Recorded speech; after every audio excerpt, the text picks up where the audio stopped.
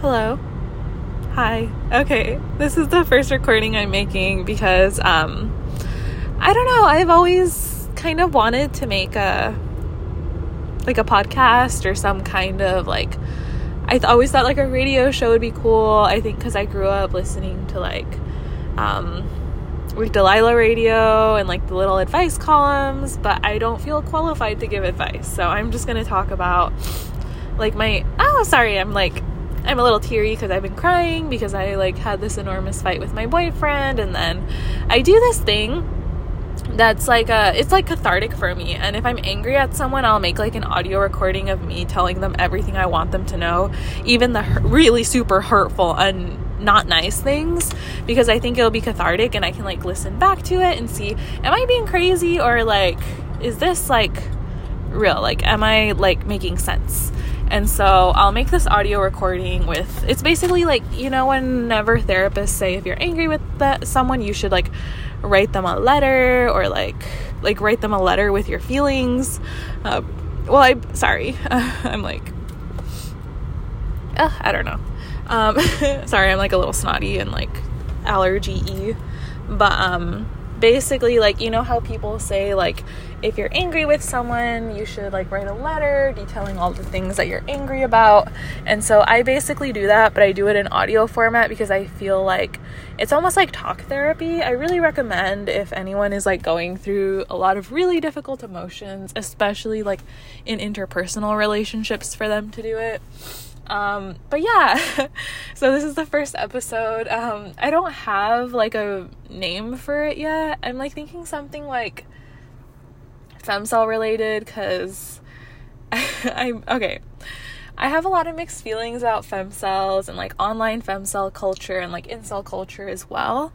But I think part of me really identifies with the identity of a femcel, because I didn't start dating until I was 18, which is not really that late. But if you grew up in a high school and middle school where kids were really precocious and started dating early, and you grew up with an ugly kid complex, that definitely shapes you and your view of how sexually attractive you are, or how romantically how worthy of romantic interactions you are.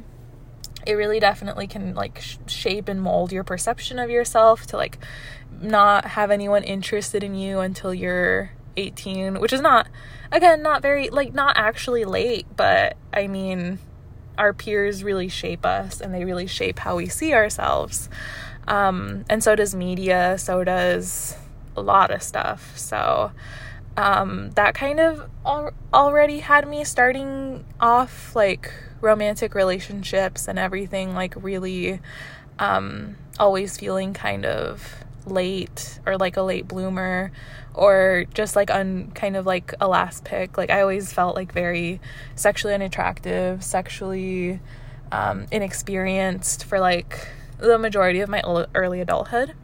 Made dating pretty hard, because a lot of people when they go into college, they've had boyfriends or girlfriends. A lot of people have had sex.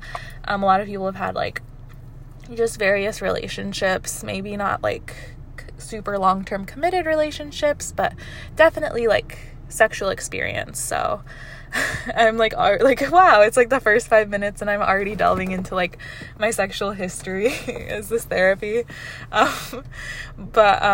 Anyway, so I really have always kind of identified with femcels, simply because I never really learned about the femcel terminology until I was in my mid-20s, but I definitely was a Tumblr girl, and I grew up with that.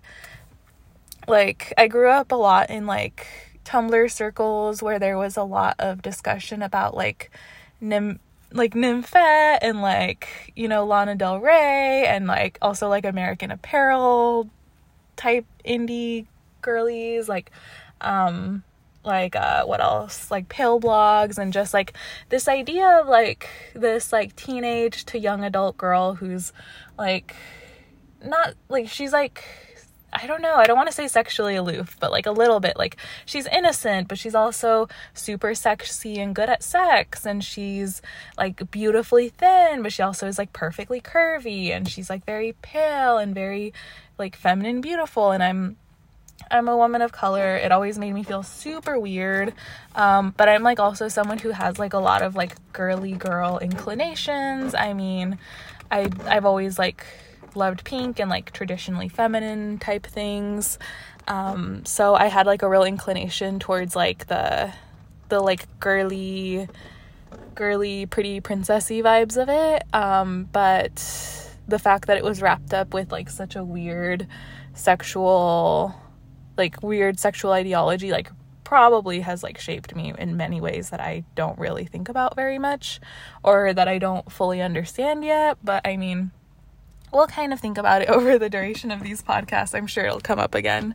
And these podcasts are not going to be all about me. I definitely just want to like go over like various just like different topics, because I think like a lot of people I've definitely seen this tweet going around, and I know like this is going to be like a pop culture type of podcast, but also like occasionally political. And I mean, I'm still learning from others, so if I say something like stupid or out of pocket, like please email me and tell me why. But also like, I'm not perfect. I don't expect anyone to be perfect, and all I can do is like come into whatever space it be, you know, like the home of the people who listen to me, or, you know, the people I interact with on a day-to-day basis, and like do my best to be earnest and willing to listen to others, and like also willing to share my experiences and my truth.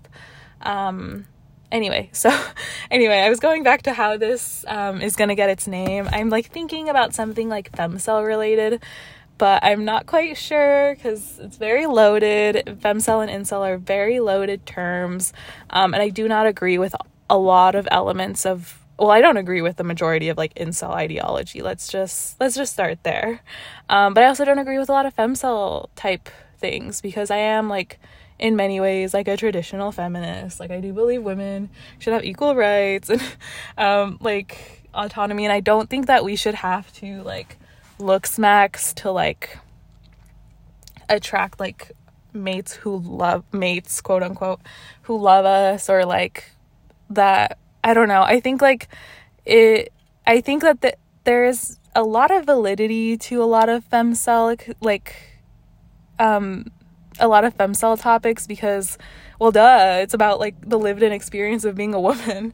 But at the same time, it's like I don't think that the answer is to look smacks and take advantage of how being beautiful in a really misogynistic society can be to our benefit. Like I don't think that even is really that helpful, like for our well-being, you know, like our overall well-being, and maybe like fiscally short term if you can make a lot of money off of being hot, or like in certain ways, like if you can attract a spouse who like loves you and treats you like you're beautiful, then maybe that is good for your well-being in the short term. But like we're all gonna get old and like hit the wall, quote unquote, stupid term, but I mean, we're all like gonna lose our looks. Like no matter how beautiful you are, you're not gonna be beautiful forever. And I think people really like don't stop and like think about that, you know, like looks are not forever.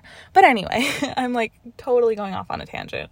But yeah, I think like the other elements of like femceldom that I kind of identify with is this weird inability to create like long-lasting connected relationships. And I mean, I say that as someone who's been in, I'm sorry, I'm like already gonna alienate like a lot of femcels, but I've been in a long-term relationship for 4 years.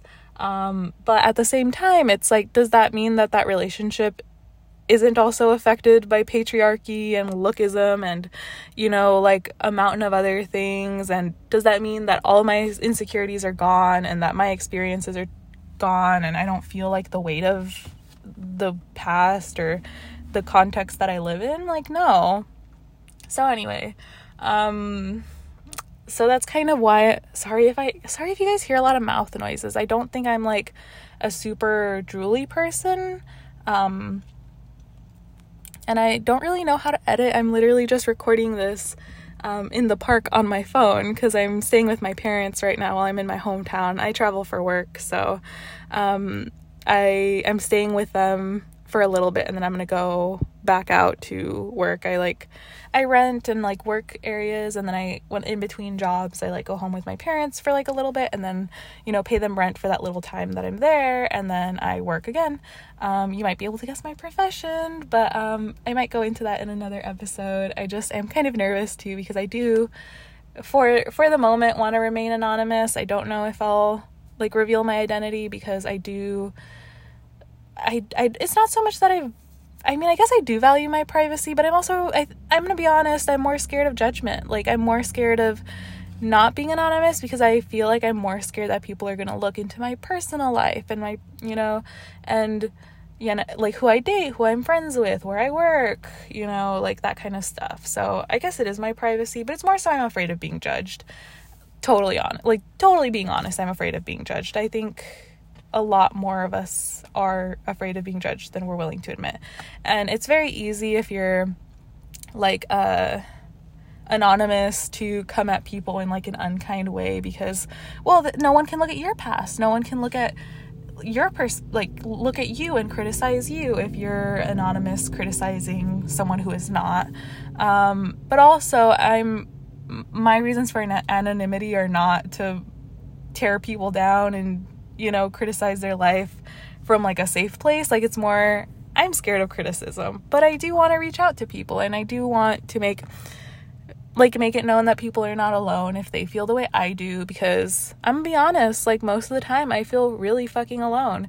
Like, I have a few good friends, and I do have I'm in a relationship, but I have a lot of times when I'm really fucking lonely, and I just want other people to know that I'm sorry, I'm like tripping up over myself. I want other people to know that it like that's a reality for me. So if it so I think like if there's like an emotion you feel, then you're probably not the only one who's felt it. I mean, duh.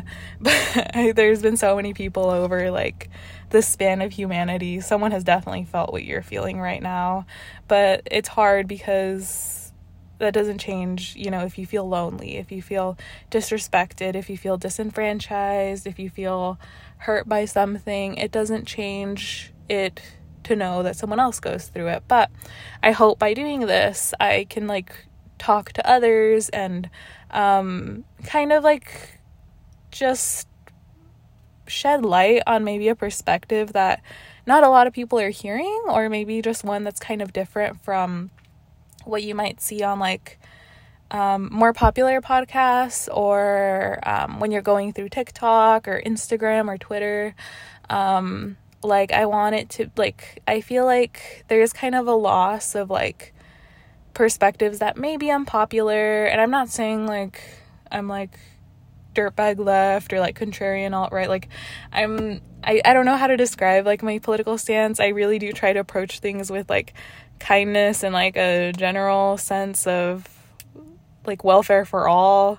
Like, I want all to, like, be able to experience, like, a sense of well-being and general equality. I don't know. I don't want to go too into politics because I think, like, politics is kind of fucked, and I'm not saying that in, like, a nihilistic, we should do nothing kind of way, but, I'll kind of go into, like, my politics over time. I want to do that when I'm like sitting down with like a paper with like bullet points and I've put more thought into it. This is kind of just off the dome. But anyway, yeah, so I don't know, this is me. Yeah, I think my name might have something to do with being anon, because I'm going to be anonymous. But yeah, I think that one of the things that I've learned by going through like Reddit, I know Reddit is like a lot, but one of the things I've learned through going like through several Reddit boards and through like anon boards is that there are a lot of people who feel like me, or who have felt like similar feelings or empathize or understand with what I'm going through. So I think that like vocalizing it and making it into a podcast kind of makes it, I don't know about accessible to like a different reach of people, but definitely makes it just like put out there in a different format, you know. But yeah, so the kind of things that I want to talk about in this podcast are kind of far reaching. A big one will like probably be relationships. This is not a relationship podcast by any means. And I probably won't go super into depth into my personal one, but I'll probably share details that I wouldn't share with people in my life. But probably just not identifying details, but definitely stuff that has been weighing on my heart. And, you know, I think other women, other people might be able to identify with. I also want to talk about like elements of, I mean, the main thing is this is kind of like a women-centric podcast. So I'll talk about, you know, things that affect like women, things that affect us in our relationships with other women, with our families, with our partners, whether they be men or other women or like someone who identifies otherwise. I kind of want to talk about like, you know, things that harm us and we may not be super aware of it, like cultural phenomena that are harmful or cultural phenomena that are just really prevalent, and whether they have harmful elements or helpful elements or both. You know, I think what I really want to do is like sit down and kind of dissect these like cultural phenomena that I see. And I spent a lot of fucking time on social media and the internet. Like I am definitely chronically online, unfortunately. So we'll definitely be hearing about a lot of internet phenomena. So I apologize if you're not a chronically online loser, but if you're listening to a podcast from like a femcel anonymous random girl, then I'm assuming that you might be chronically online as well, but maybe you're not. You're just kind of curious about what losers do when they're online. So, and I don't mean that in like I hate myself, like I'm on the verge of like a mental collapse kind of thing, but I kind of like do feel like a loser a lot of the time, but I think a lot of people do, because I think social media is so, I mean, it's not a news flash, like news, like social media is like really fucking fake. But I think a lot of people like see it all the time and it really like wears on you, especially if it's like people who are in your life and they have really curated beautiful social media and you feel like a loser next to them, or they seem to have like a really wonderful enchanted life. That can really wear on you. So yeah, I'm gonna kind of talk about why, like, I think like the basis of this podcast is like, why do girls have low self-esteem? Yeah, there's a lot of reasons, but I don't think that's the only thing. This is also, I want to clarify, this podcast is not meant to replace psychiatric help. You should see a therapist. But also, if you don't feel like you're getting good stuff out of therapy, like maybe consider seeing a different one, because finding I'm going to say this like right off the dome, like getting a good therapist is really fucking hard. Like it's really hard to find someone who you feel like sees you and understands the context that your like mental illness or your emotional or mental problems exist in. So just don't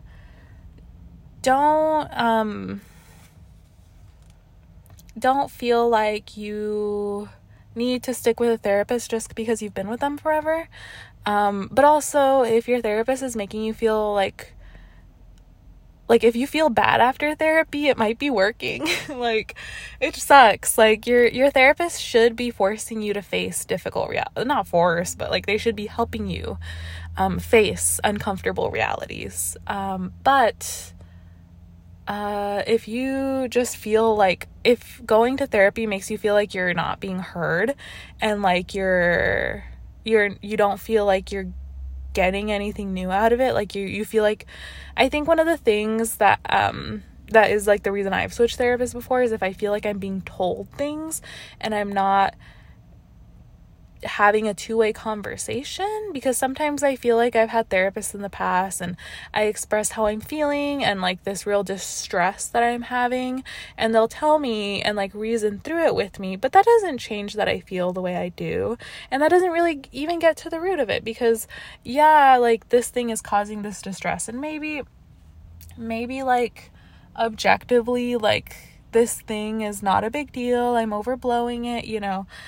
Does telling me that really help? Like, instead of like, I don't know, validating emotions and trying to see, well, why do you feel that way? You know, like what are the feelings behind it? Like, your therapist should always be trying to find out why. And if they're not, like, if they're just being like, well, I think you're kind of looking at it the wrong way, which, like, fair, like sometimes it really is that simple. But if you're leaving therapy feeling like unseen or like it's unfinished, and like not every therapy session is perfect. I'm not gonna say that. I'm not gonna pretend like the really successful therapeutic relationships I've had, every single session has been perfect, because I've definitely had some where I felt like we were just kind of filling the space. Like I was like, I don't really feel like this session is going anywhere. Like I've had like elements like that, but I've also had like better weeks and worse weeks. And I will say, like, a really good therapeutic relationship and a really good therapist or psychiatrist will make you feel very seen and very heard, or will put in a real attempt to make you feel that way. But again, sometimes it's just not a good match. Sometimes maybe they don't know enough about your specific trauma or your specific, you know, mental illness, or like the context of your culture or your previous experiences, or maybe you just don't relate to them. Like maybe they are like I really struggle to relate to like male therapists, especially because I have a lot of emotional issues related to being female. I have a lot of emotional issues and mental issues related to like my identity as a woman. And I'm not a trans woman, I am a cis woman. But I have just a lot of issues with like my femininity and not feeling good enough as a woman, and feeling like I was born the wrong gender because I fail at being a woman, which is like, doesn't mean I'm a trans man. It just means that there's really fucking rigid standards for femininity and really rigid standards for like being a woman. And I think like I'm like very hesitant to go into like gender dysphoria as a topic, because I feel like I have opinions that could be misconstrued as transphobic. But I'm not. Like, I don't think I am, because I think one of the things, I think because I know people who have detransitioned, like I kind of want to discuss that. But I'm anonymous, who gives a shit? But I think I do want to go into it, because I think one of the things about being a woman is like there's such rigid standards, and being like the reality of being a woman is really fucking awful sometimes. So I think a lot of people, especially young people, are so overwhelmed and horrified by it that they maybe think that like transitioning is the answer, which is not to say that trans people are not valid, that gender dysphoria is not valid, because it is. And there are trans people who transition and live their entire life not as their assigned at birth gender, as their identified gender. But that's not to say that detransitioned people do not exist, because they definitely do. And I think it would be cool to talk about that, but I would feel uncomfortable approaching it without someone within the trans community to talk about it with. Sorry, y'all. I'm in my car. I'm at the park. I just wanted to turn it on because it's super fucking hot in Texas. But yeah, as you can tell, my car is really fucked. It just makes a lot of noises. Don't worry about me though. It's fine. But yeah, those are kind of the topics and kind of the basis for this podcast. I don't have any real specific topics for this one, but I think I'm just going to kind of share I kind of shared stuff about me, and I'm